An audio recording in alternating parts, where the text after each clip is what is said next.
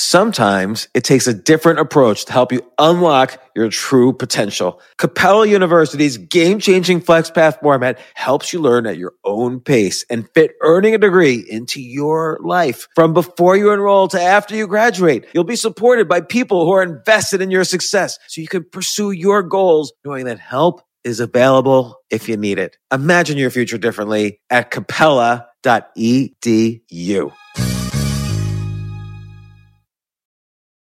As a person with a very deep voice, I'm hired all the time for advertising campaigns. But a deep voice doesn't sell B2B, and advertising on the wrong platform doesn't sell B2B either. That's why if you're a B2B marketer, you should use LinkedIn ads. LinkedIn has the targeting capabilities to help you reach the world's largest professional audience. That's right, over 70 million decision makers all in one place. All the big wigs, then medium wigs, also small wigs who are on the path to becoming big wigs. Okay, that's enough about wigs. LinkedIn ads allows you to focus on getting your B2B message to the right people. So, does that mean you should use ads on LinkedIn instead of hiring me, the man with the deepest voice in the world? Yes. Yes, it does. Get started today and see why LinkedIn is the place to be to be. We'll even give you a $100 credit on your next campaign. Go to linkedin.com/results to claim your credit. That's linkedin.com/results. Terms and conditions apply. This isn't your average business podcast, and he's not your average host. This is the James Altucher Show on the Choose Yourself Network. Today on the James Altucher Show. I never was the kind of person that learned through textbook at school. I didn't learn really going to class. I don't remember anything from college. I mean, I went to American University. The tuition at American University is $40,000 a year today. I don't know, it was way less when I went. I'm 50. But for $160,000 present dollars of a college tuition, I remember specifically one lesson at school. I actually call it the $160,000 lesson, but What was the lesson? I was taking an advertising class my senior year, and I was at a crossroads in my life. I was either going to go into the music business, which I loved, that was my passion, or I was going to sell a product called Aunt Franny's Brownies, because I had a roommate in college who had an Aunt Franny, and every month she sent us this shipment of brownies, and I don't know what she put in these brownies, but I was like, they made everybody laugh. I'm like, I can market these brownies. She was ahead of her time. See, so in other words, you don't know what you put in these brownies, but it's about to be legal in all 50 states. Right, exactly. And I'm like, they don't taste like the brownies I'm getting at the supermarket. No, but in all seriousness, I was like, these are delicious brownies, and I'm going to go into the brownie business. I'm going to sell brownies after college. For my final exam in this advertising class, my senior year, we had to create a fictitious brand from scratch, soup to nuts.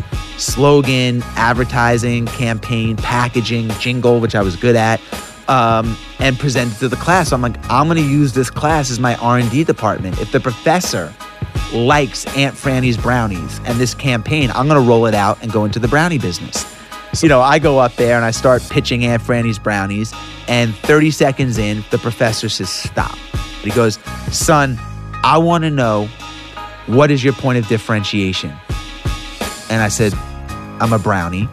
I'm moist. I'm delicious. I could be gluten-free if you want me to be gluten-free. I'm home-baked. And he said, no. And he said, and this is the lesson, he said, son, there's 1,000 brownies that come out every day. Substitute brownie for restaurateur, author, manufacturer, lawyer, whatever you're going to do. There's 1,000 of them that come out every day. If you want to be great and make it in this world, you better be a much different brownie than everybody else.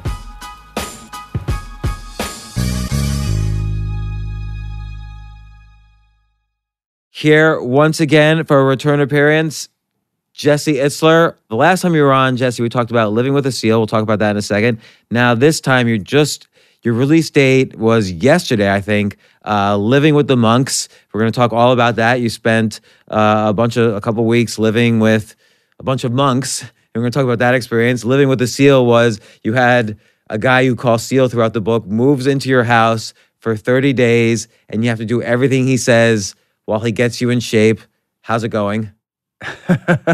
It's going great. Thanks for having me back. Are you still in shape? You look like you're in shape. Are you still doing like SEAL level shape? No, I'm like I lost a lot of that, but I love to get back there. I don't know if I want to put all that work in right now. That was a lot of work. Like we talked about it already. I encourage people to listen to that podcast again. But I remember he would like wake you up at 4:30 in the morning in the middle of a blizzard and tell you to carry your kid and who was like a babe, practically a baby, and like run 10 miles. Yeah. No, I mean a lot of that month that he lived with me and my wife and my 18-month-old son at the time was just the unknown. He just bombarded me with the unexpected. And at that time when he came to live with me, I was just in a routine. And my routine was get up, work out, go to work, come home, family time, and like probably a lot of us. And I was doing that repeat. And I just felt like I wasn't getting better. I was so in my routine, I was in a rut. And his our marching orders, or his marching order when he came in was, I'm going to get you out of your routine, but you have to do everything I say. And so it wasn't just about physical shape for you. It was about somehow, and you talk about this in Living with the Monks, taking yourself to an edge somehow. Yeah. And he definitely did that. I'm always looking for an edge. I'm looking, how could I be a better parent? How could I be a better husband? How could I be, get more sales? How could I run an endurance event faster? I'm always looking for edge. And the traditional way is, read books, hire a coach, go to seminars, etc.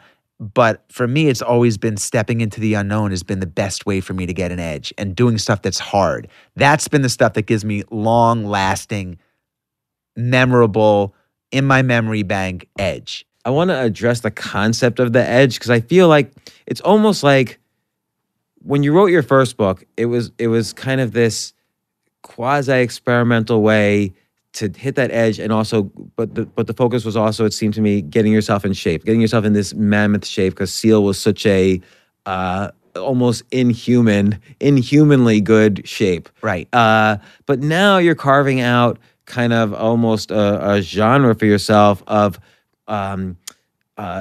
getting into these extreme learning experiences, let's call them extreme learning or X learning, and then writing about it. Like it's almost like gonzo learning. You immerse yourself in an experience where you're going to hit that edge and learn from it, and then you write about it. As opposed to just writing one book, now you've written two, you're going to write others, I'm assuming, and this now has become your, not brand is the wrong word, but your thing. This is what you're doing. This is what people think of when they think of you. Mm-hmm. I'm enjoying it. I never was the kind of person that learned through textbook at school. I didn't learn really going to class. I don't remember anything from college. I mean, I went to American University. The tuition at American University is $40,000 a year today. I don't know. It was way less when I went. I'm 50. But for $160,000 present dollars of a college tuition, I remember specifically one lesson at school. I actually call it the $160,000 lesson, but What was the lesson? I was taking an advertising class my senior year, and I was at a crossroads in my life. I was either going to go into the music business, which I love, that was my passion, or I was going to sell a product called Aunt Franny's Brownies, because I had a roommate in college who had an Aunt Franny, and every month she sent us this shipment of brownies, and I don't know what she put in these brownies, but I was like, they made everybody laugh. I'm like, I can market these brownies. She was ahead of her time. In other words, you don't know what you put in these brownies, but it's about to be legal in all 50 states. Right, exactly. And I'm like, they don't taste like the brownies I'm getting at the supermarket.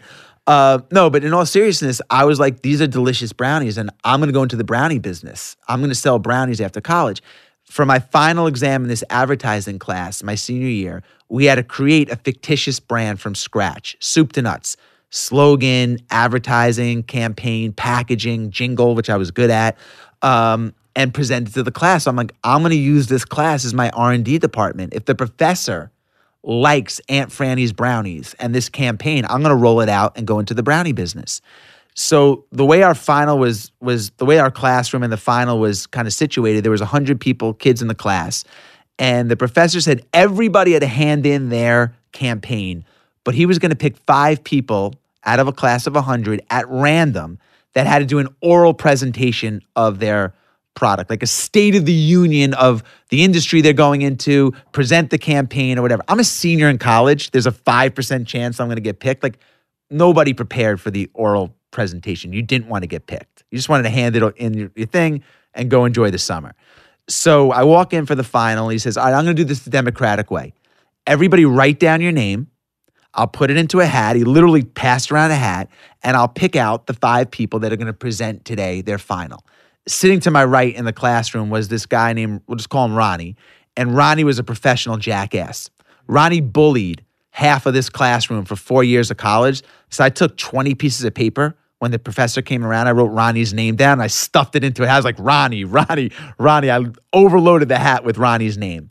The professor gets all the names and picks out the first name. And sure, this is a true story. The first name that comes up out of the hat is Jesse Itzler, because the jackass did the same exact thing. Oh my God. He stuffed like 30 Jesse Itzlers into the hat. So I'm like, I go up there and I start pitching Aunt Franny's brownies. And 30 seconds in, for $160,000 of my parents' very hard-earned money, the professor says, stop. 30 seconds in. He was like a Southern guy, and I forgot his name, but he goes, son, I want to know, what is your point of differentiation? And I said, I'm a brownie. I'm moist. I'm delicious. I could be gluten-free if you want me to be gluten-free. I'm home-baked. And he said, no. And he said, and this is the lesson. He said, son, there's 1,000 brownies that come out every day. And substitute brownie for restaurateur, author, manufacturer, lawyer, whatever you're going to do. There's 1,000 of them that come out every day. If you want to be great and make it in this world, you better be a much different brownie than everybody else. And you're just a brownie right now. You can't even be, this is an important point he's making, I think, because you can't even be 10% better, because the average person can't tell the difference between 10% better and the regular brownie. You have to literally be 10 times better, which I don't know if that's possible in brownies. Well, what he taught me was, and it's something that here I am 30 years later, and I think about it all the time. How am I different? How is my book different? How is my product different? How am I raising my kids different? I mean, we live by a playbook. Well, what if we rip up the playbook? If no one ever taught you, I mean, my wife and I talk about this all the time. And she always tells her employees this. I tell my employees this. If no one taught you how to do your job, how would you do it? Because we just hand off the playbook. Here's how we do it. This is how we market this product. We have a launch day, and then you go and you do all this stuff. And like, okay, if you do the same thing that everybody does, you're going to get the same results. It's funny. I mean, not to belabor this point, but I recently tried out for an over 40 basketball team that was going to go play in Israel. And there were 15 slots for the open slots. But of the 15 positions on the team, 10 of the guys were returning. So there were really 80 guys trying out for 5 openings. And I knew that I was definitely not one of the better players there.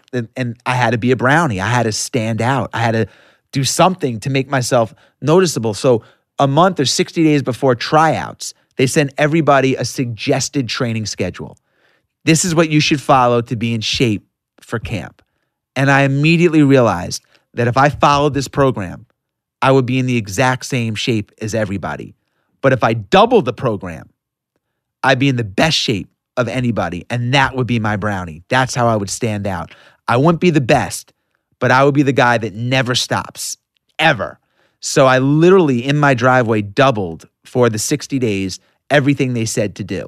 And I would be exhausted on my driveway. And when we got to the camp, for the first scrimmage, I said, okay, I'm going to guard the best player on the team last year, because they'll have eyes on me. And I guarded him nose to nose I didn't let this guy have 1 inch. And about 4 minutes in, he went to his knees and took like some really, really deep breaths. He was gassed.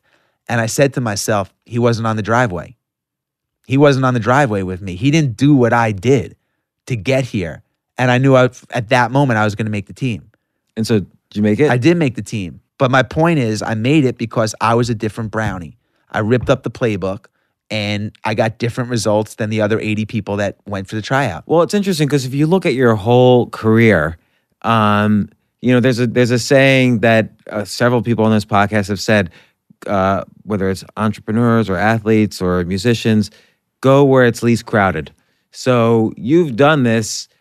we're gonna get to living with the monks because your whole career now with writing and these books and these experiences you're having is related to this. But your whole career since like you got out of college is you go to where it's least crowded.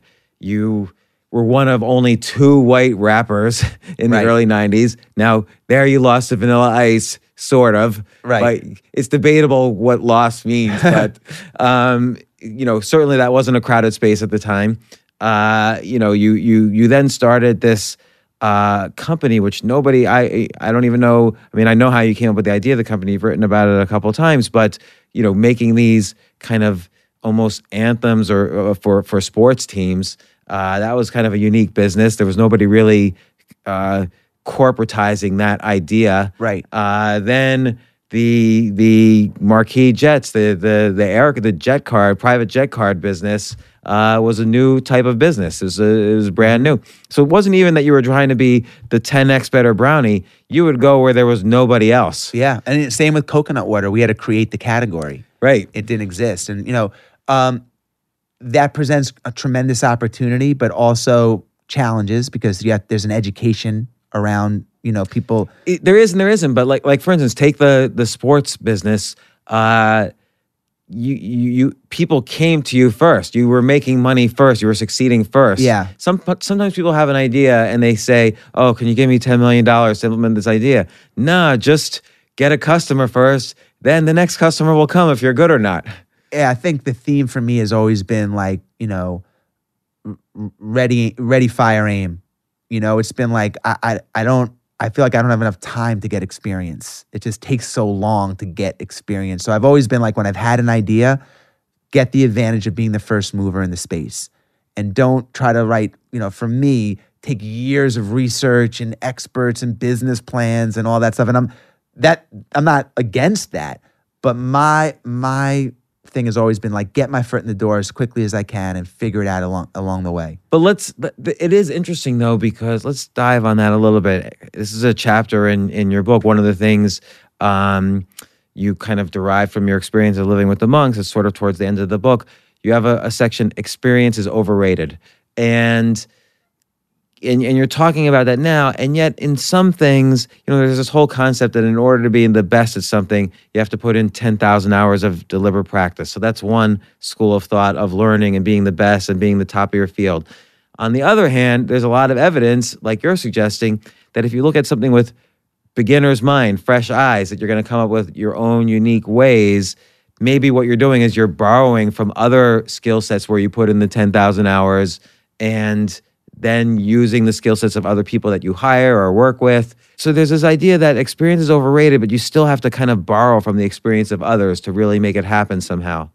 I mean, I think the 10,000 hours, I think there's a place for 10,000 hours. If you want to be a professional swimmer, you have to put the hours in. You want to be, a professional basketball player, you have to put the hours in. If you want to be an entrepreneur, I think sometimes, I don't think you need all that. I really don't. And there's plenty of examples of people, mega successful entrepreneurs that didn't go to college, that didn't go to high school, or, and just did it on creativity, opportunity, breaking the rules, doing it differently, being a brownie. And so I think there's a place for both. But I think there's also a lot of people who have lost opportunity trying to take the time to get 10,000 hours. Well, it's interesting. I had that idea. Oh, I'm so mad I didn't execute. Someone else beat me to the punch. Yeah, because you're trying to wait for the right time and have the right experience. And very often the timing isn't right. Timing is like a big excuse. Time's never right. And, I don't have enough experience. I'm going to spend years doing it. And then once I have the experience, I'll do it. By then there's 4 competitors that have that first to market advantage. Yeah, no, I agree. And there's a book, Smart Cuts by Shane Snow. He's been on this podcast, and he talks about the presidency. How if you look at most lists of who the best presidents are, usually people think, oh, you have to be in Congress and the Senate, then maybe vice president, then president. But actually, it's the people who have had the least experience who end up becoming the president. Like everybody told Barack Obama in 2008, wait your turn. And he's like, nah, I'm just going to do it. Right. And he did it. So Right. he was senator for 2 years. Dwight Eisenhower had no political experience. All these, John F. Kennedy had relatively little political experience versus his competitors, Lyndon Baines Johnson and Richard Nixon, who he was running against. They had much more experience than him. Right. So it's an interesting thing that sometimes kind of having that hunger is what will get you to figure out where to borrow the hours from and how to take not necessarily a shortcut, but a smart way to learn something to be able to do what, like, again, we'll get to living with a SEAL. You're like, okay, I'm not going to by myself get in as good a shape as this guy SEAL. So let's bring him into my house for 30 days and then I'm going to get good. And by the way, that experience is weird enough that it could be a book. Yeah. And that type of book is interesting enough and unique enough. It could be a series of books. Yeah. And it comes back to what you said in the beginning of our talk about edge, and I look back on my life and I think about the most impactful thing I think that probably ever happened to me, other than choosing who I was, the person that I married, was I ran this 100-mile run nonstop, and I did it for charity. And I gave myself 90 days to train for it. And it became an obsession. It became my lifestyle for those 90 days to run this race. And I didn't know what the lessons would be at the time. To me, it was just, I'm running this to complete this. And this is my goal, and I want to hit this goal, and nothing's going to stop me, from hitting this goal, that kind of mentality, obviously. But here we are. It's been almost, 10, 15 years later since I ran that race, and the benefits still are so significant. And it's something that I can always tap into. The experience with SEAL, the experience with the monks. These are just things that I call are part of what I call your life resume, And we put so much emphasis on our work resume, which is important. But if we turn the model upside down and we focus on our life resume and these moments, and we're aware of the moments when they happen, and we take inventory on them, and we build those on those different experiences, to me, that body of work is so equal, if not more important than your traditional resume. Absolutely. After a certain period, for instance, no one's going to ask you where you went to college, but they're going to say, you let a SEAL move into your house and you did whatever he said for 30 days to get in shape, or you lived with these monks for, couple weeks and did all these things to get this experience. And it's those experiences that are a little bit outside, like you say, they're on the edge. If you're too far out on the edge, people say you're just crazy. But if you're right on the edge, people don't know. But they respect what you did and they want to learn from it. And they always say, what I've noticed with my own experiences in this, they always say, man, I wish I could have done that, but X, Y, Z are the reasons why I couldn't do it.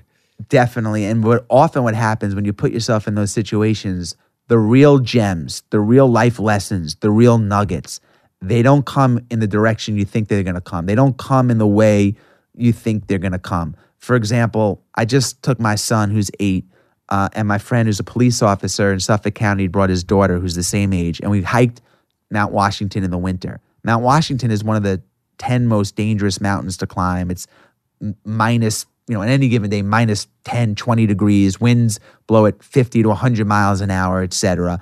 And my 275 miles per hour. That's the record is recorded there. And we took these 2 kids and we camped outside at night in a minus 40 sleeping bag with my son and my friend and his daughter. And we went up there and I was like, man, my son's I'm going to learn all this about, this is a survival thing and I'm going to become this survival adventure guy, whatever. But what happened was when we got up there, I said to Kevin the cop, who I call him Kevin the cop, I said, Kevin, how often do you take trips like this? And he said, and this is a guy who, works super hard. I assume doesn't come from or have a tremendous amount of money, one of the happiest guys that I know. And just, he's always happy, what we all want, I said, how many of these trips do you take? And he said, it's interesting. I take one a year with my college roommates. I've been doing it since I'm 22 years old. Every year we get together. And then every other month I take a trip, whether it's to run a marathon, go hiking, go kayaking, whatever. I mean, nothing that costs a lot of money, with myself or my family or a friend. So I'm like thinking to myself, if I can't take one weekend every other month, every 8 weeks for myself or with my family or with my wife or whatever, if I can't carve out one weekend every 8 weekends, like how out of balance is my life? So I called it the Kevin rule. So I went on this hike thinking I'm going to get all this stuff, but all of a sudden that was a huge takeaway for me and a gigantic shift in kind of one of the rules on how I want to live my life, the Kevin rule. You don't know where the lessons come from unless you put yourself in the position to experience them. It's like I always say at work, I didn't get lucky. I put myself in a position for the luck to happen. I think that's critical. There's actually a couple different directions I want to go on this Mount Washington experience. I always tell people we're going to get to the book because there's so many things in the book. But with the Mount Washington experience, the first time you tried to climb it, you stopped with a quarter mile left to the top. And I think, let me turn this off. By the way, mistakes are always welcome on the podcast. Perfect. You stopped the first time a quarter mile from the top and you went back because you correctly realized, okay, I did a ready, fire, aim. Right. And maybe I need to recalibrate. I think that's a key lesson of ready, fire, aim is that they're sort of in parentheses and not be stupid. Because you have to be able to fail and go back and then ready, fire, aim again. I think too many people do ready, aim, fire. And like you say, they're too late in many cases, like, oh, okay, 20 other people did this before me. But if you're doing ready, fire, aim, you have to be able to say, okay, I know I'm only a quarter mile from the top. I can make it, but I'm going to go back and try again next weekend. Yeah. And that's part of the ready, fire, aim philosophy and part of the edge philosophy is you don't know what's at the edge because it's the edge. Correct. And the other part of that I would say is that, the goal doesn't change. The goal was to get to the summit of Mount Washington. The script changes. How you get there changes. But the goal remained the same. So when we didn't get there, the goal didn't go away because we failed. Okay, we failed. We got to go back. We'll go back 9 times. We got to get to the top. I got to see what this damn top of this mountain that everyone's talking about looks like. So the goal never changes. It's just the course to get there changes. And I think that was a really powerful lesson for me. And when you marry that with urgency, we live in a world where urgency is just so important. At least, I believe it is.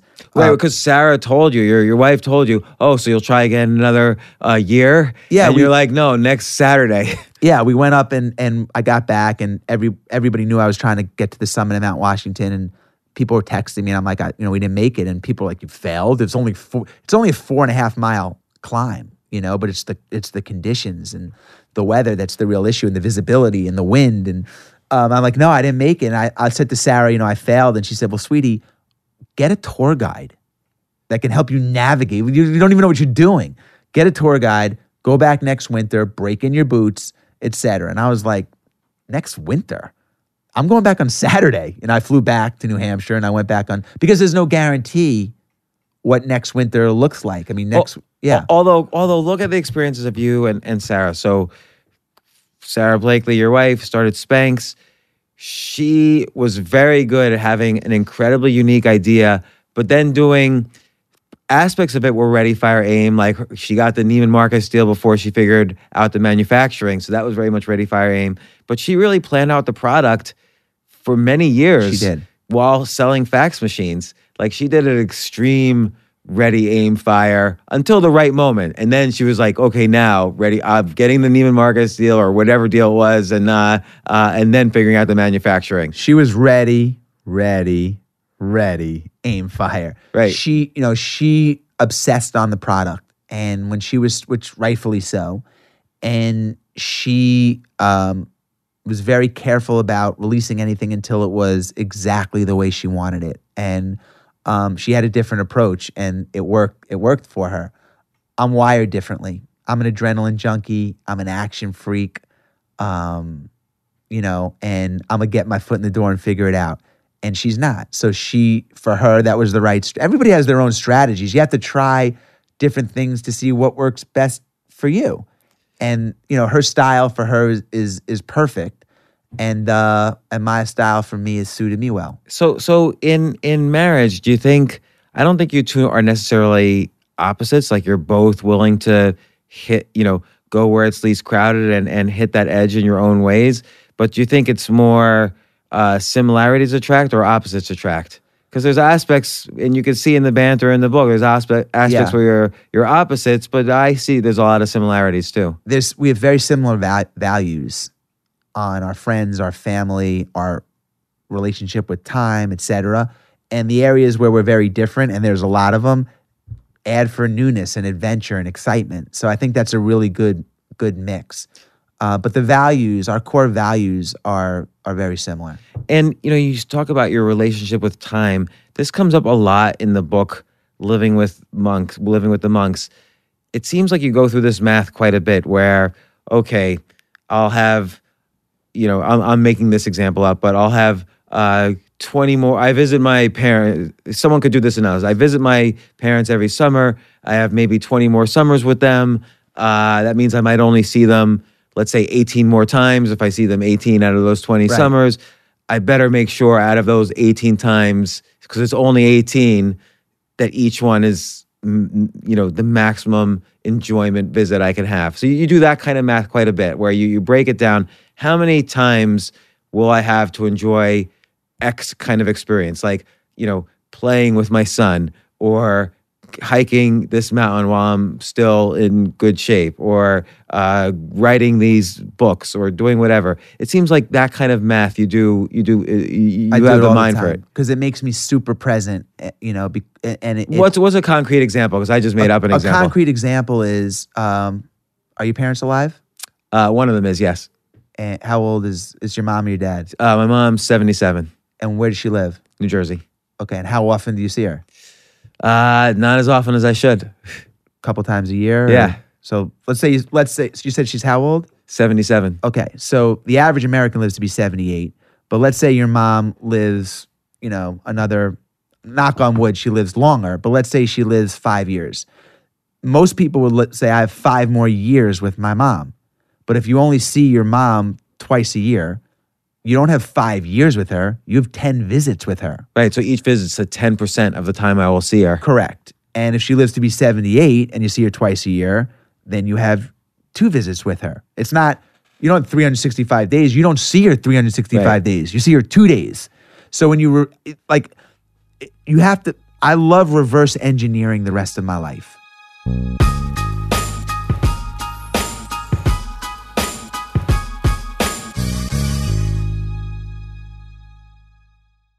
Yes, it's totally true.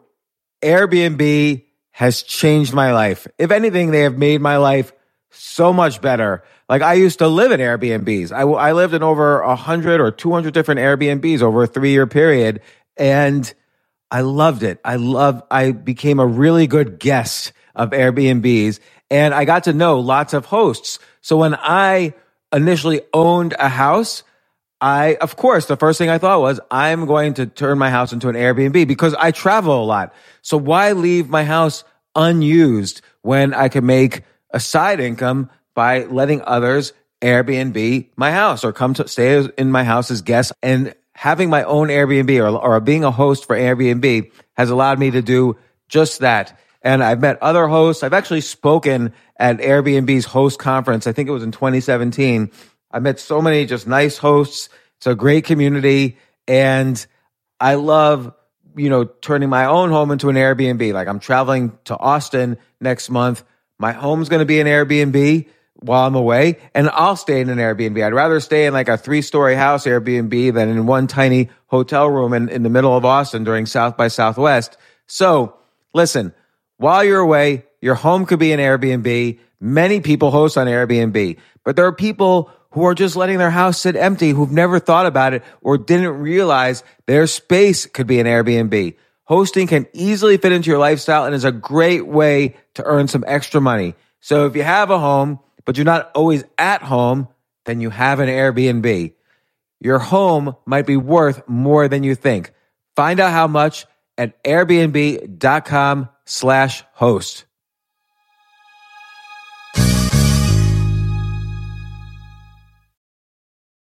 Looking for a rewarding, life-changing opportunity that enhances the lives of children in your community? Well, with almost 50 years of experience, Huntington Learning Center is the nation's leading K-12 tutoring and test prep franchise, dedicated to shaping brighter futures for both students and franchisees. Huntington is the top revenue-producing supplemental education franchise in the U.S., and their proven system is the key to success for you and your students. The Huntington Advantage includes low startup cost, turnkey systems, dedicated support teams, national and local marketing support, and multiple revenue streams to help you build a life-enriching and profitable business. No education experience needed. In today's environment, the need for tutoring has never been greater. When you become part of Huntington Learning Center, you're filling an urgent need in the growing $5 billion supplemental education industry. To learn more, visit huntingtonfranchise.com. Make a meaningful difference, pursue your dreams of business ownership, and be a positive force in your community. Don't wait. Visit huntingtonfranchise.com today.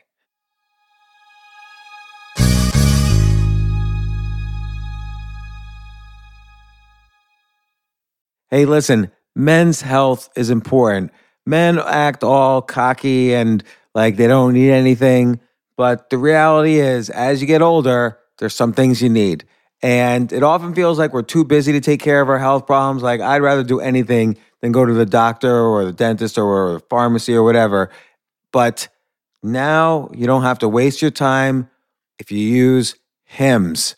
Hims, H-I-M-S, Hims is changing men's healthcare by providing simple and convenient access to science-backed treatments for erectile dysfunction, hair loss, weight loss, and more. The entire process is 100% online, so you get a new routine of improving your overall health faster. Jay, you listening to all this? Yes, I definitely gonna use Hims from now Not on. that you need it. You're young and healthy. James, I'm 35. You're getting there. You might need it. Who knows? But if prescribed, your medication ships directly to you for free and in discreet packaging. No insurance is needed. You can manage your plan on the Hims app, track progress, and learn more about your conditions and how to treat them from leading medical experts.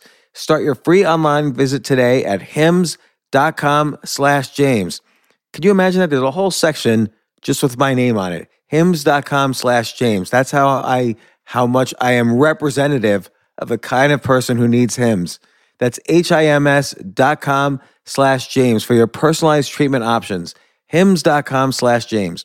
Prescriptions require an online consultation with a healthcare provider who will determine if appropriate. Restrictions apply.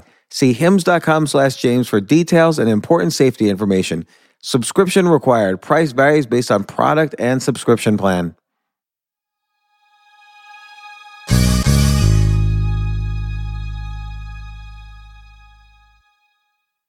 Yeah, so like, what's an example in your life that you've used? And you have a ton of examples in the book, but it's such a formula for you. It seems. When I reverse engineered my parents, and my parents are both in their late 80s, and I realized that I only see them a couple of times a year, that's unacceptable to me. So I can either accept that I only see him twice a year, or I could say I'm going to see him every month. And when I'm with them, that time is incredibly more valuable because I recognize how precious it is as a percentage of the time that I have left with them. I can give a million examples. That's the most obvious and real one that comes to mind. But again, let's use the number 78. Let's use that as a magic number because it's a fact.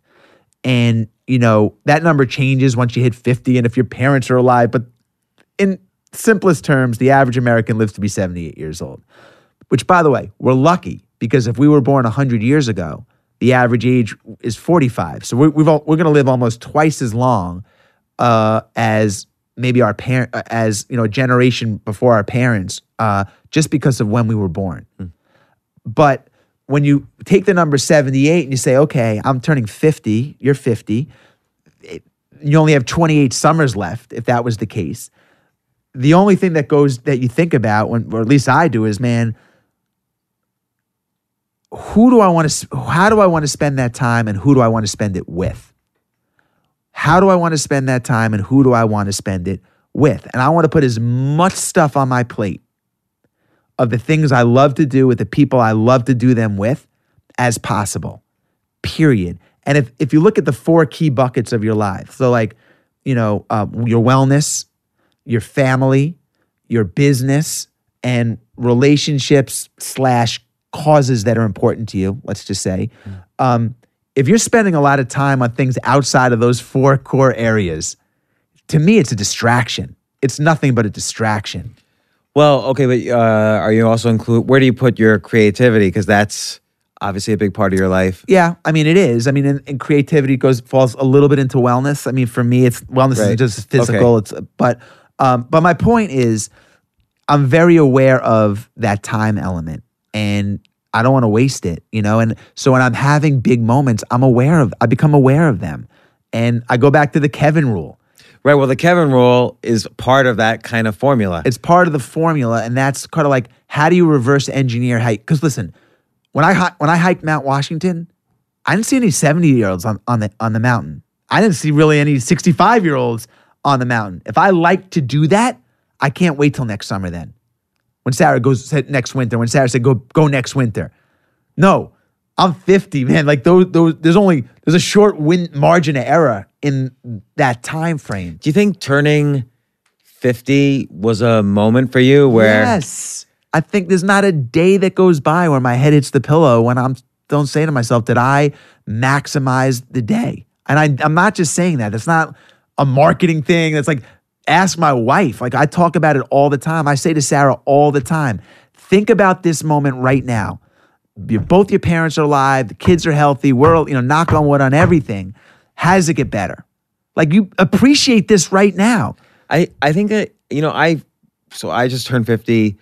This is probably the only important birthday I've ever had. It's the only one where it actually really caused me to think philosophically. And I remember I was talking to a friend of mine recently, much younger, and she was throwing a party, and she was asking me who she should invite. And she said, well, I don't really like these people, but I feel bad if I don't invite them. And I said, one way to think about it is, if this person was the only person to show up at the party, would you be happy that they were the only person to show up? And she'd be like, no, it would be horrible. The party would be ruined if they were the only person to show up. Then don't invite them. Like, every component in your life has to be maximized at this point. But I think when you're younger, you don't see that. At 50, I'm not saying I feel like patronizing, like, oh, these young 30-year-olds. But like, you sort of see that at 50, like, every single moment and every single person you're around has to be, this is the right person I want to be with right now. Yep. And, I agree with you. I think just being aware of it. I mean, 50 I didn't think 50 would have an impact on me. And I feel like, how old do you feel? How old do you feel? I feel the best I've ever felt in my life, to be honest. You feel like you're in your 30s? I remember in my 20s playing basketball and like being tired in 3 minutes, and now I could play for as long as I want. Like, not that I'm in such great shape, but I feel like in my best shape for some reason. Right. I don't know why. That's good. No, I think I've been eating healthier. I've been aware of my age the past few years, so I've just been doing everything healthier. Yeah. Well, I'm it's had a big impact on me, and to the fact that 30 years out, we're going to be 80 and it goes like that. And the 70s, you can't do in your 70s what you can do in your 40s and 50s. I mean, I hope we can. But so the time is precious, and it creates a lot of urgency. It also gets a lot of helps you deal with any kind of fear of taking risk or whatever. I mean, like, I look around and I'm like, I'm walking the streets of New York today, coming up to meet you, and I'm thinking to myself, got a book coming out. People are going to review it. I'm vulnerable. I'm doing podcasts. There's social media. There's all this stuff that makes everybody very vulnerable.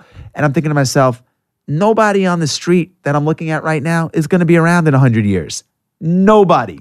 Right. Well, that's the interesting thing too about legacy. Like, take world famous author Philip Roth just passed away this past week. Great writer, has written like God knows how many novels. Was always considered a contender for the Nobel Prize in literature. 100 years from now, probably no one will even know he ever existed. Exactly. And so I always wonder about, because you mentioned legacy a little bit, like, what's the importance of legacy in your life, if at all? I mean, I think about it. This is so funny. These are the things, I don't know. Maybe this is the age that you start to think about this kind of stuff. But I think about my grandma, who lived, and I knew, passed away when I was 13. She lived her entire life with, I'm sure, the same worries that we all have. She felt overwhelmed. She had to pay bills. She had kids that she was worried about how she raises her kids. She got fired. She had to get a new job. I mean, everything that we all go through in our life, and had major stress, I'm sure. Probably spent some nights staying up at night thinking about it. But here we are, and she passed away 10, 20 years ago. There's not one person on the planet outside of my immediate family that thinks about her or cares about it. She lived this entire life. Yeah. And it's like, it's like onto the Steve Jobs. I mean, changed the world. And it's like, okay. So when I think about legacy, when I think about no one's going to be around that I'm looking at in 100 years, most likely, the fear goes away. Why wouldn't I put the book out? Why wouldn't I take the test? Why wouldn't I go for the job interview? Why wouldn't I, why can't I go out on stage in the play? Why can't I perform comedy in front of people? I mean, it has to go away on some level, because at the end of the day, in the scheme of the universe, look at the time that we're here. We have to maximize it. But on the one hand, you can say, why should I spend all this time amassing achievements when no one's going to know about them 100 years ago? But on the other hand, you could say, well, I want to do it because I love doing it. This is just for me, not for the legacy 100 years from now. Right. I don't look at them as anything as achievements. I don't look at anything in my life as achievements. I look at them as experiences, and some work, some don't. But those experiences for me that I put on my plate, they make me feel alive. They make me feel alive. I don't feel incredibly alive. And I watch TV, I watch sports, I watch shows, but that doesn't make me feel alive. I might enjoy it, but it's not the same feeling of climbing a mountain or taking a risk or starting a business, or those challenges make me feel alive. Well, also when you look at the math of these types of things, like classic example is, let's say the average person now spends 2 to 3 hours a day looking at Instagram and Facebook. And then you add that up, that's, 700 or 800 hours a year. And then over the next, 30 years that we'll be alive, that's 24,000 hours. That's an enormous amount of time you spend just wasting time. Yeah, it's like 2 years. Yeah. That's 2 full years of time. 2 full years, including sleeping. Correct. So it's probably it's the equivalent of like almost 3 years, right? Of like doing nothing but going on liking things on like cat videos on Instagram. It's true. And it's like I was talking to someone the other day, and they were telling me it would take me 100. This guy was saying to me, I've never watched Game of Thrones. It would take me 180 hours now to catch up on Game of Thrones, but in 65 hours I can get a pilot's license. Yeah, exactly. So I love that. Listen, all this talk about time and this and that. I think for me, when I look at what's my enemy. I mean, I want to stay healthy for my kids. That's a goal of mine. And so that's one thing, that's super important. And then the other thing is my enemy is the clock. There's so much that I want to do. We have so much opportunity. My enemy is the clock, man. I want to get it all in before the clock runs out. Just for your own, like these are the things you want to do. I have the opportunity. I'm alive, man. I feel fucking alive. Like I'm living, and I feel like there's a lot that I want to do. And my fear is that I can't do it all. So even in this country alone, I flew across country the day. I'm looking over the mountains. I'm looking at the landscape, and I'm thinking there's so many things I haven't seen or done. And you're talking about achievement. Are you kidding me? There's so much that I want to do, and my enemy is the clock. Yeah, because it's not just, you have to have high quality of life too. You have to be healthy. Money helps a little bit, not completely. Like you mentioned, Kevin, you don't necessarily know if he has a lot of money or not, but he takes these trips every 8 weekends or whatever. Yeah. So money isn't the limiting factor. It's really health and not being bogged down by negative habits like, it's just scrolling on Instagram or binge watching on Netflix or whatever. But then I think also you've created for yourself now a structure by which you could experience these things and kind of report back from the edge. So now you have this second book.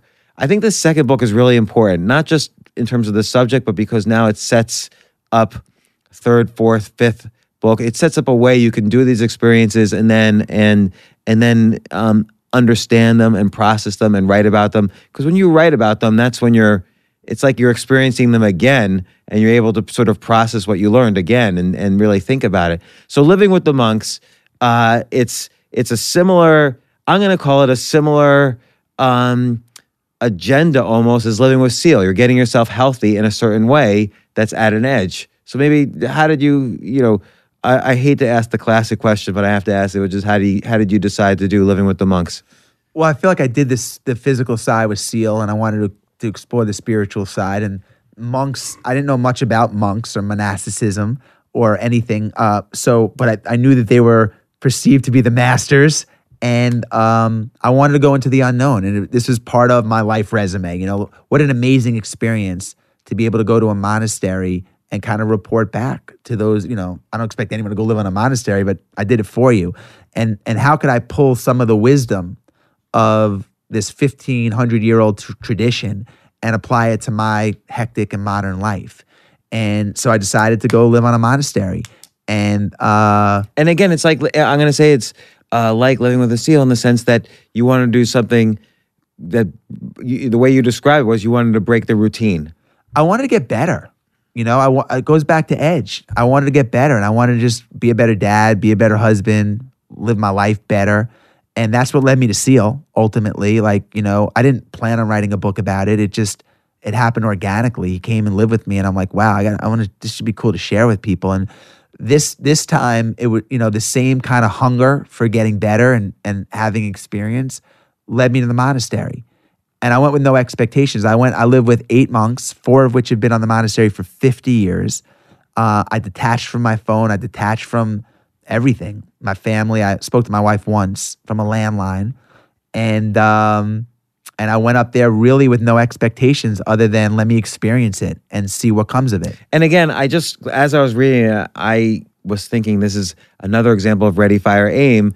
First off, you didn't know what kind of monks they were when you got to the door. I think maybe you thought they were Buddhist monks, you write about Thich Nhat Hanh and his monastery, he's a Buddhist monk. These were, I guess, Orthodox Christian monks. Yes. And the other thing is there are silent retreats out there. Like there's Vipassanas that you must have researched at some point. There's all these kind of either yogic or Buddhist type of monasteries you can go to, or retreats where you can do these silent vows for a week or two. You found this one place and you did it. How much of having these experiences is the lack of planning part of the adventure? A lot of it. Like you said you're an adrenaline junkie. Is part of the adrenaline not planning? And part of it's not planning, part of it's the unknown, part of it's not talking myself out of it because, over time kills all deals. Because you researched Thich Nhat Hanh and that convinced you not to do it. Right. If I would have really researched this, I probably first of all, to keep the lights on at the monastery, the monks breed German shepherds. So there were 11 German shepherds, 8 monks, and me. And they're world-renowned dog trainers. So every week, new dogs were coming in that they were training. I'm not really a dog guy. I like dogs, but I don't super click with dogs. It's not like they run over to me. We're in a room with 8, 9 people here. I'd probably be the last one they'd sniff. So you're lucky.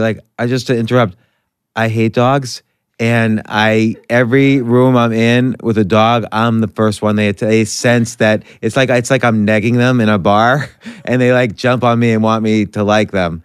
And it's a whole other thing. I'm trying to avoid getting a dog right now. Okay, it's another story. It sounds like we should talk about that. No, so I think if I would have researched it, I might have said, oh, I don't know. So it was just better off for me to just go and experience and not have any preconceived, ideas of what it was going to be, because that could lead to disappointment. I just went with the mind of I'm going to go experience this. I want to live in the culture, and I want to see, where those nuggets of treasures and wisdom or lessons lie. And you had no expectations on what that wisdom would be. No, I mean, a silent retreat. I've read about people that have gone to silent retreats, and I've heard about it, and I just felt like that's not what I was looking for. I wasn't looking for religion. I wasn't looking for silence. I was looking for experience. And again, one more thing I could put on my resume. And And I was going to see like, what does it feel like to detach for 15 days? You know, and I'm super attached to my phone, and I get I get distracted very easily. I have 4 kids, work, wife, parents are getting older. You know, same thing that same challenges as everybody has. And that was leading to a lot of distraction. I felt like I was losing my superpower, which is my intuition. I've relied, you know, you get a 900 on, you don't know about this, but when you get a 900 on your SAT, you got to rely on instinct and gut. I feel like that was almost a. It's a compliment. I know, but based on my looks. No. I have glasses and curly hair, so you must have gotten a 1600 on your SATs. No. But I mean, I know it's true. You went to a good school. Did you? Close. Okay. All right. Good. I didn't want to say anything, but you know, first impressions. You know, that's hilarious. Well, I didn't. I got half of that. You doubled me. You 2x'd me. So I've relied on my gut, you know, and I was losing it. That superpower. How did you sense you were losing it? I just wasn't making decisions that I made in the past. Not bad decisions. I wasn't making bad decisions, like doing anything, you know, nuts, but little things that in the past would like lead me in the right direction, where that voice wasn't talking to me anymore. Is there like a specific People. example? You don't really mention a specific example in the book. Is there like one that you... People like business decisions, like in the past, I'd be like, I would be able to read people very well and be like, my spider senses are telling me to stay away from this. And I was making those decisions and I wasn't honoring myself, and I just wasn't, my gut with like how to raise just everything, really, honestly, because how could you, unless you spend time alone, and my form of meditation has been running. I run alone with no music. I ran an hour a day for the last 20-something years, 25 years probably, you know, thousands and thousands of hours alone. But unless you spend that time alone, it's very hard to be in tune with your gut. I rely on Siri now. I ask Alexa my questions. I go to Google. I can get anything at any point by pushing a button and asking. And I'm bombarded by information. I'm bombarded with texts. I get real time. I can see news unfolding in schools and this and that and watch it like I'm there, you know? And all of that there's some positives to that. But for me, the negative was gut. And I felt like, you know, let me see what I miss. What don't I miss if I go away? Like, what's going on? Let me take some inventory, man, you know, and see like, let me look inside me and let me just get forced to think. Thinking is a lost art form. I don't even spend time to think. You know, my wife had to set up a fake commute. We live 2 miles from her office. It's a 4-minute car ride. She takes a 40-minute car ride just so she can think. And I'm like, that's brilliant, you know? So let me take 15 days to think. And what happened when I went and I spent time alone is the things that were most important to me rose to the surface. And the things that when I came home, everyone said to me, well, what'd you miss the most? What'd you miss the most? But not one person asked me, what didn't you miss? And when I look at my life and I think about time and how I spend my time, what I didn't miss a lot of the things that I spend a lot of time on. I'm a to-do list nut. I mean, my to-do list is like, I write everything down, to-do list, and it's super overwhelming, you know? And when I got to the monastery on day 5, I'm like, if my to-do list blew away in a hurricane, life goes on. Like, I'll survive it. It's really interesting because there's so much advice about to-do lists, and I never do to-do lists because I feel if something's important, I'm just going to do it. You're going to do it. Like right now, if something happens that, okay, you have to do this, okay, and if I really decide this is what I have to do, that's what I'll do. I don't need a to-do list to tell me. I'll know what's the priority thing for right now. Yeah, the monks just had do lists. Like they had a chore in the morning. They didn't move to the next task until the task at hand was fully done. So like my to-do list, if I get to 75%, I feel great. I can cross it off my list and I feel great. It's very, you know, that's an amazing feeling when you It's a dopamine hit. Yeah, like you get to cross something off. There was no time limit. The monks, there is no time. Time doesn't exist. So they could take their time until it's done with 100% effort. And you'll appreciate this. I remember that one day they had a retreat at the monastery. So they had hundreds of people come up for a weekend retreat. And after the retreat, they said, Jesse, you're going to clean the dishes, which I was happy to do.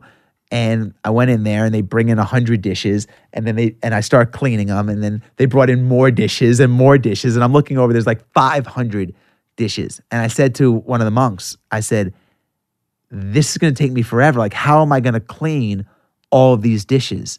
And he said to me, you don't have to clean all those dishes. You just have to clean the one that's in your hand. And I was like, wow. And once I realized that, it put my feet back on the ground of where I was. And okay, let me just go and one at a time and focus on what I'm doing, Jesse. Don't focus on the 500. Focus on the one. And, they perfected monotasking. I thought that I was taught to multitask, and they reversed that thinking. And they're monotaskers. And they do it with precision and effort and love. And it was just a whole different way of watching people go through life. And it was amazing. So there was also an interesting thing where you go in there and you're meeting just a small group of characters and you're going to be spending a lot of time with them, kind of contemplating and at dinners and being silent and praying and whatever. And then there was the intern, Lenny. Oh my God. And you didn't know what to think of him, whether he was like a serial killer in the beginning or you weren't sure. You had no idea. But then your judgments were all kind of turned upside down about him by the end. Right. When I got Which kind of, by the way, just artistically, gave an interesting arc too to, ultimately our experiences are about our relationships with others in many cases. Yeah. No, you're right. I showed up and again, I had no expectation. First of all, I thought there were going to be 100 monks. I thought monastery equals like village, not 8 monks. But there were 8 monks, 11 German shepherds, and an intern named Lenny. And Lenny and I did not click at all in the beginning. Was he hostile to you though? Like you said at one time you brushed past him and you thought he was like... He just gave off like, if I was a dog, he would make my hair stand up. I mean, he gave off an energy of, I'm the intern on this monastery. This monastery isn't big enough for 2 interns. And I'm like, I'm not even a fucking intern, buddy. I'm just like, what are you talking about? But he threw that like vibe off. And the minute I walked in, he was like, he looked at me and he was pissed off that I was there.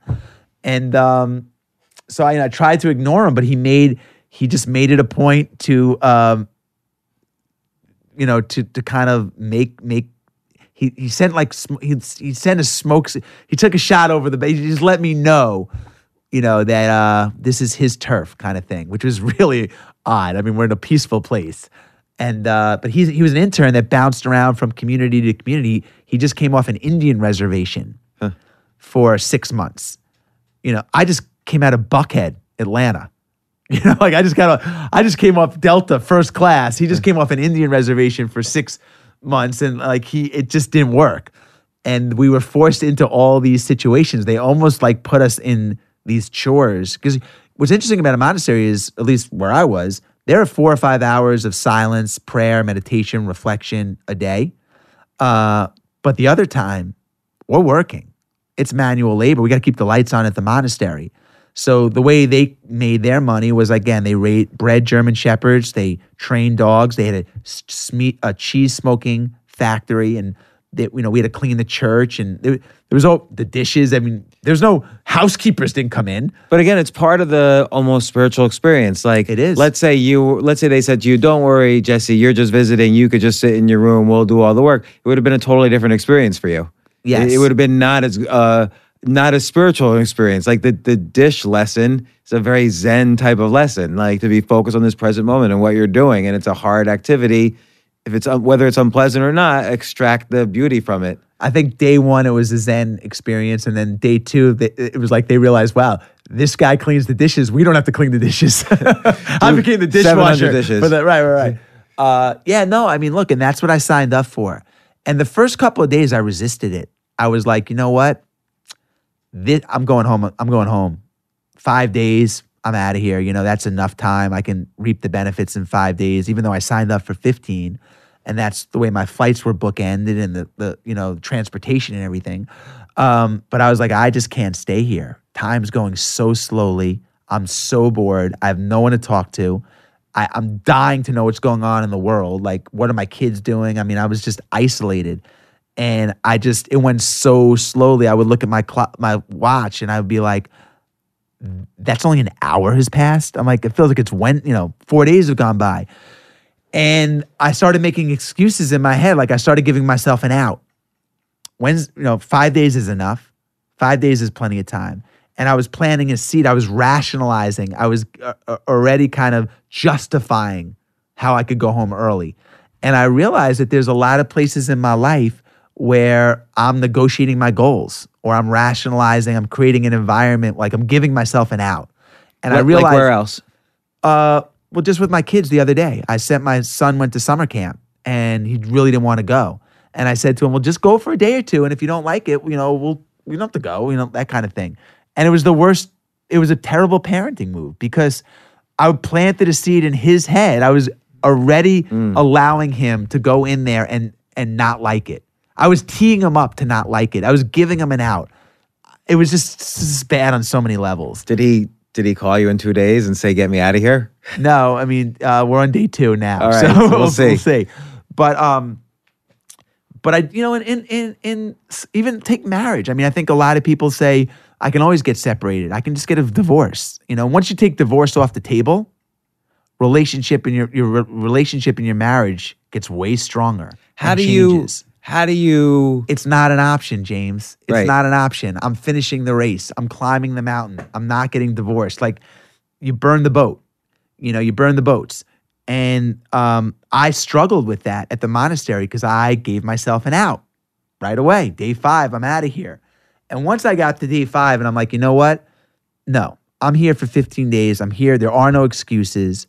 I want to be proud of myself for staying. And by the way, when I left the monastery and I got picked up and I got in the car, and the gentleman that picked me up asked me how I felt. I said, I've been here for 15 days. He said, how do you feel? And my answer was proud. Proud that I got through the challenge. It was hard, man, of being there. And I realized, like, man, I want to do things in my life that make me proud of who I am and me, And By the way, in the writing, it's sort of like you describe, there are some before scenes and there are some after scenes. And obviously in the before scenes, seemed like you were getting a lot more annoyed at details, and you were observing details. Like, I don't remember if an Uber's late or whatever. And then in your observations after, you were noticing a lot more things about people, I felt. Yeah. As opposed to details and objects. You were noticing a lot more things about the interactions between people. Why do you think that was? It's a really good question. I just think I became more present. I think I became way more present.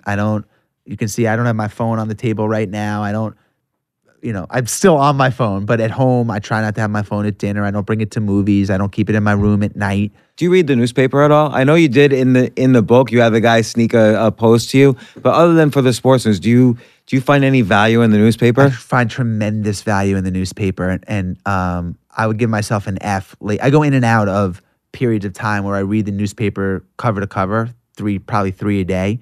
But I'm not in that zone right now. But yeah, let me ask you, like, I don't read the newspaper at all, ever, and I haven't probably in about 10 years. What value do you find in the newspaper? Like, what if you don't read the newspaper, what do you not know? Well, no, it's not about not knowing or knowing. It just makes me feel connected to what's going on in this country specifically. Okay. It makes me feel... But you feel you wouldn't know what's going on in this country without the newspaper? Because everyone's talking about it. When you read like the USA Today, you get a different perspective of things in the Midwest and things, and you get a different perspective when you read the Wall Street Journal, and you get a different perspective when you read the New York Times. And yeah, I do. I think it makes me a little bit more current. I like to know transactions in the business world. I like to know, yes. I think there's value, tremendous value in it. Because there's math there too, in the sense that, okay, if you're going to spend 2 hours a day being informed about what's going on in the world, that adds up as well. It does, but 24 hours is a really long time. If you don't believe me, go run for 24 hours straight. You can cover a lot of territory in 24 hours if you keep moving. 24 hours in a day, you can get a shitload done in 24 hours if you don't dilly-dally. So we were talking about 2 hours to read the paper, and some of these conversations that we've had during this talk about time with your kids and doing this, and even the 2 hours that you take on Instagram, it's okay if you eliminate a lot of the non-essential stuff that doesn't go into those 4 buckets that I talked about: family, wellness, relationships, purpose, etc. 24 hours is a long day. Not if you watch 3 hours of the Kardashians and a football game, then you've taken 25% of your day for that. But if you eliminate that and you free up the hours, let me put it this way. And I mentioned this in the book. I calculated that at the pace that I watched a lot of football in my 30s. I would watch the Sunday night game, college football game, Saturday, Sunday football. I'm in a fantasy league, Sunday night football, Monday night football, Thursday football. I'm like, it's a football game. So I'm watching a 3-hour game. I calculated that if I lived to be 80 at that point in my life, at the pace that I was on, I would watch 36,000 hours of football. So I pulled the plug out. And when I was about to go to the monastery and Sarah was questioning about it, I'm like, sweetie, I just freed up 36,000 hours of time for you and our family. I'm spending a little slither of it at the monastery. When you don't dilly-dally, when you eliminate, when you pull the plug out, it frees up time, man. You want to take 2 hours, you can take 2 hours. I could write a pie chart. I could take a very simple pie chart of 24 hours in a day. And I do this. I take 3 hours a day for myself pretty much every day. And it's cumulative. Is that where you put your running and things like that? Yeah, it's running. It could be anything. It could be running, sitting in a sauna, reading the paper, doing nothing, going for a walk. And it's cumulative. 30 minutes here, 20 here. But when I'm in my time, I'm not feeling guilty that I'm not with my wife or my kids or at work. And when I'm at work, I'm not feeling guilty that I'm not with my wife or kids. And when I'm with my kids and my wife, I'm not guilty that I'm not. I'm very aware when I'm living in those buckets, because I don't want to resent my wife or my boss or anyone for taking away things that I like to do in my 3 hours. Like if I couldn't run, I love to run, because my wife said, you got to do this and go over here. But I would resent her. I'm like, you can't dictate, like, that's my time, like it's the only thing I have. So that pie chart, 3 hours are for me, 7 is for sleep. Sometimes I need 6. I could be way out of balance on sleep if I'm launching a new book or company or whatever. Maybe that's 3, but generally I need 6 or 7 hours, 3 for myself. The average American works a 40-hour work week, 8 hours a day. That still leaves 6 hours for your Instagram, for your commuting, for your meals or family or whatever. My point is, it's a long time, 24 hours, man. It's a long time. It's just, how do you spend it, And it's still respecting that time. Yeah. Like each hour. So it's a couple of things I want to just check my notes, make sure I'm hitting everything. But one thing I was curious about, you mentioned in the beginning of this book how with Living with a Seal, you pitched it also you and Seal pitched it as a TV show. So you pitched it to one channel, it didn't work out. You pitched it another in CBS, I think. The meeting went well. Seal kind of blew it the first 2 meetings, and then you calmed them down and you pitched it to CBS. They liked it, and it didn't work out. It seemed to me, when you were just describing that story, that's one case where you're not going to where it's least crowded. Like everyone's pitching a show to the 3 major networks and then Netflix and whatever. It seemed as if you want to branch out kind of the media empire aspect of this type of storytelling, seems like there's probably alternatives to television. Definitely. And that's a good example of me going against my intuition and not being in tune with my gut.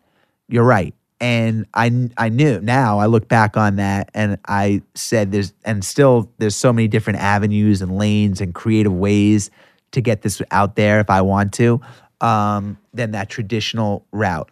But that lane, I thought, at the time, and I still do, it makes a great sitcom, a great show. It's Makes fish a out great of water. It's sitcom. amazing. So that's the 800-pound gorilla, network TV or Netflix or whatever. So if they were interested, that would be a good lane. But again, it goes back to if my goal is to get that distributed or to a larger audience, because we ended up getting a deal with one of the major networks. The goal doesn't change, the path changes, and I'm still on that journey. I haven't written that off. That's just got to just take a different route and call an audible. But the goal's the same. Of bigger distribution or television? Just getting it to getting something that's creative, fun, positive to as many people as I can about with that book in that format. And I love the format so much. Like you must, I'm sure, and your agents here, I'm sure you must be thinking of the next 10 different things you could kind of immerse yourself in this in this edge sort of way. Like what are some of the other topics that you're thinking of? I know you've spoken about it in other interviews. I've been giving it a lot of thought, and I think if you overthink it and plan it and it's not authentic, it won't work. But my passion is I've only eaten fruit until noon for 27 years. In commemoration of that, by the way, I've only did fruit until noon today. Okay, perfect. We got something in common. I've been lately, after our last podcast, I did only fruit until noon for about 2 weeks, and then I switched. But I usually do some protein for breakfast, but I did fruit until noon today. I'm going to see how long I could try it again. So there was a book called Fit for Life that was written that changed my life. I read it. It was written in the late 80s.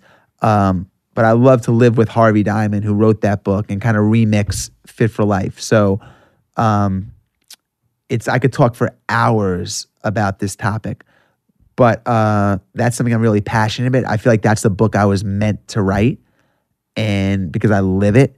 And so fruit till noon is something that and it wouldn't just be about eating fruit till noon and the benefits of it. It would just be a different kind of wellness book, more on common sense than science. So what would be like another common sense thing? So the fruit for till noon common sense, by the way, is just that fruit is digested in a different way than other food groups, requiring less energy, which gives you more energy in the afternoon, when you need it for the day. Well, let's go against common sense for a second. So we've been taught through multiple campaigns, millions, billions of dollars, breakfast is the most important meal. Have a big breakfast. You're taking a test today. My mom used to tell me, you're having a test, have a big breakfast. Well, we know that if you eat a big meal, digestion requires more energy than anything else. You have a big meal, you get tired. Thanksgiving, you want to go lay down. Who says breakfast is the most important meal? Nabisco? I mean, who says that? Flintstones vitamins. Now you're hitting the hot button here. Another 1970s thing we grew up on. We grew up on them, but we didn't grow up on them with the same formula. A lot of the foods that we grew up with, I grew up on Big League Chew. I grew up on Raisin Bran. There's a lot of things that I grew up on where the formulas have changed. We grew up on sugar, not aspartame. We grew up on regular sugar, not high fructose corn syrup. The formulas have changed because they become cheaper to make. But anyway, this is stuff that I want to talk about and expose on a big way in this book. And these are topics that are really important to me. And I feel like if you don't have a cause at 50, as we get older, that's really important to you, and you're not standing up for something that you think is wrong, I think that's a miss. I think we all need something at that second and third chapter of our life that is meaningful, that will take a position on something that means something important to you and stand up for it. And, I look at Flintstones vitamins. I'll use your platform to talk about it. I look at Flintstones vitamins, and on the packaging, it says that it's the number one. You can pull it up. It's the number one recommended vitamin, kids vitamin, by pediatricians. Number one vitamin recommended by pediatricians. It says so on the packaging. So they must have surveyed thousands of pediatricians, I assume, and this was the number one vitamin of choice. If you look at the ingredients in Flintstones vitamins, let's separate the main ingredients: sugar, aspartame, etc. That I believe 3 to 5 of the current ingredients are banned in 10 nations. They're deemed so dangerous that they're banned in Norway and so all these countries in Europe. How in the world could a doctor in his right mind suggest to a little infant or a 2-year-old that this is of all the amazing vitamins we have in this amazing country we live in, this is the vitamin I suggest you take? I'd like to see one doctor raise their hand and say, this is my choice. It's on the packaging. I like Bayer to put together a list. So without knowing, like my gut is, doesn't the FDA check their labeling and confirm it? Like, isn't there illegal? Yeah, well, they would say in the doses that these are in the doses per vitamin that this is esteemed safe or whatever. They say the same thing about tobacco. I mean, but I don't know. I don't see. Would you give your kid a glass of aspartame or a glass of Yellow Lake, 6 or Red Dye 40 or whatever it is? No. I mean, again, it goes back to common sense. And maybe if you take one of those pills, there's not enough. But if you're a 2-year-old and you take 2 pills a day and you have them until you're 12, so, you've had 7,000 of these pills, don't you think maybe that would cause some issues? And does Norway know something we don't know? It just doesn't make sense to me. It doesn't make sense to me. So my point is, I'm passionate about it. I'm pissed off. And, I think it's important to have a cause that you believe in. So if I have a platform on any level, it could be 20 people, it could be 2 million. It doesn't matter. I want to be able to let people make their own opinion by presenting another side of it. Because for me, as when I was growing up, my parents saw #1 recommended doctor by pediatricians, and that was enough. But I don't believe that anymore. I've lost trust in that. I don't believe that. That's marketing. That's common sense that's capitalism over common sense to me. And I think it's important to talk about it. So, I mean, do you think that'll happen, that book? 1,000%. I already started it. 1,000%. It's the book I was meant to write. All right. Well, so that'll be the next book on this podcast series of Living with Seal, Living with the Monks, and then what do you think this one will be called? Fruit Till Noon. Fruit Till Noon. I Noon. might get out of the Living With series. We'll see. What about Living with Fruit? If you would have me as a guest, James, you're out of the Airbnbs now. It could be, Living with Altitude. That would be an interesting experience. We both could eat fruit till noon. You could do it for a day. We could, there's a lot of this. There's stuff in common, man. I think we could learn a lot from each other. Yeah, I would try. In one interview, you said you wanted to learn chess. I could show you chess. So that would be cool. And have our breakdancing background from the past. You know what? There was one quote in the book that I really liked. If you're present in everything you do, it's like receiving a present. I thought that was a great quote. And I think that was in the dishes example as well. Yes. And it's true. I mean, I struggle with being present and I still struggle with it. But I'm more aware of it now. And the moments that I am present, especially with my family, they just are so much more meaningful and memorable. So again, you're not always going to be there. I'm on my phone a lot still, but I'm aware of it. And again, as I reverse engineer the rest of my life, it's something that I got to work on and try to get better at. Well, I have a feeling we could probably talk for like 20 straight hours about all these different things. I thought the book was great. I thought Living with Seal was great. So much stuff I learned. The great thing about having a podcast is I get to like read the book, and then I would never just call you up and ask you like 2 hours worth of questions about the book, but I could get you to come on the podcast and we could talk for 2 hours about the book. So it's great for me. So thanks once again for coming on the podcast. Listen, it's always such a fun time. I feel so lucky that you had me back. So I appreciate it. I love what you're doing. And hopefully we can do it again over fruit, talking about fruit. Yeah, I would love to do it. We'll fill this table with all sorts of fruit. I seriously had a fruit salad at Mason Kaiser on 76 and Broadway, and my girlfriend, they served the food, and my girlfriend's like, "What? We didn't order that." And I'm like, "No, I ordered the fruit salad." and everybody, like the waiter, everyone's like, "Oh, you're doing something new." And I'm like, yeah, why not? I can order fruit once in a while. I love it. I love it. I love it. All right. Well, thanks, Cool. Jesse. Thank Thanks you, for coming on James, the man. podcast. Thank you so much. Cool. That was fun.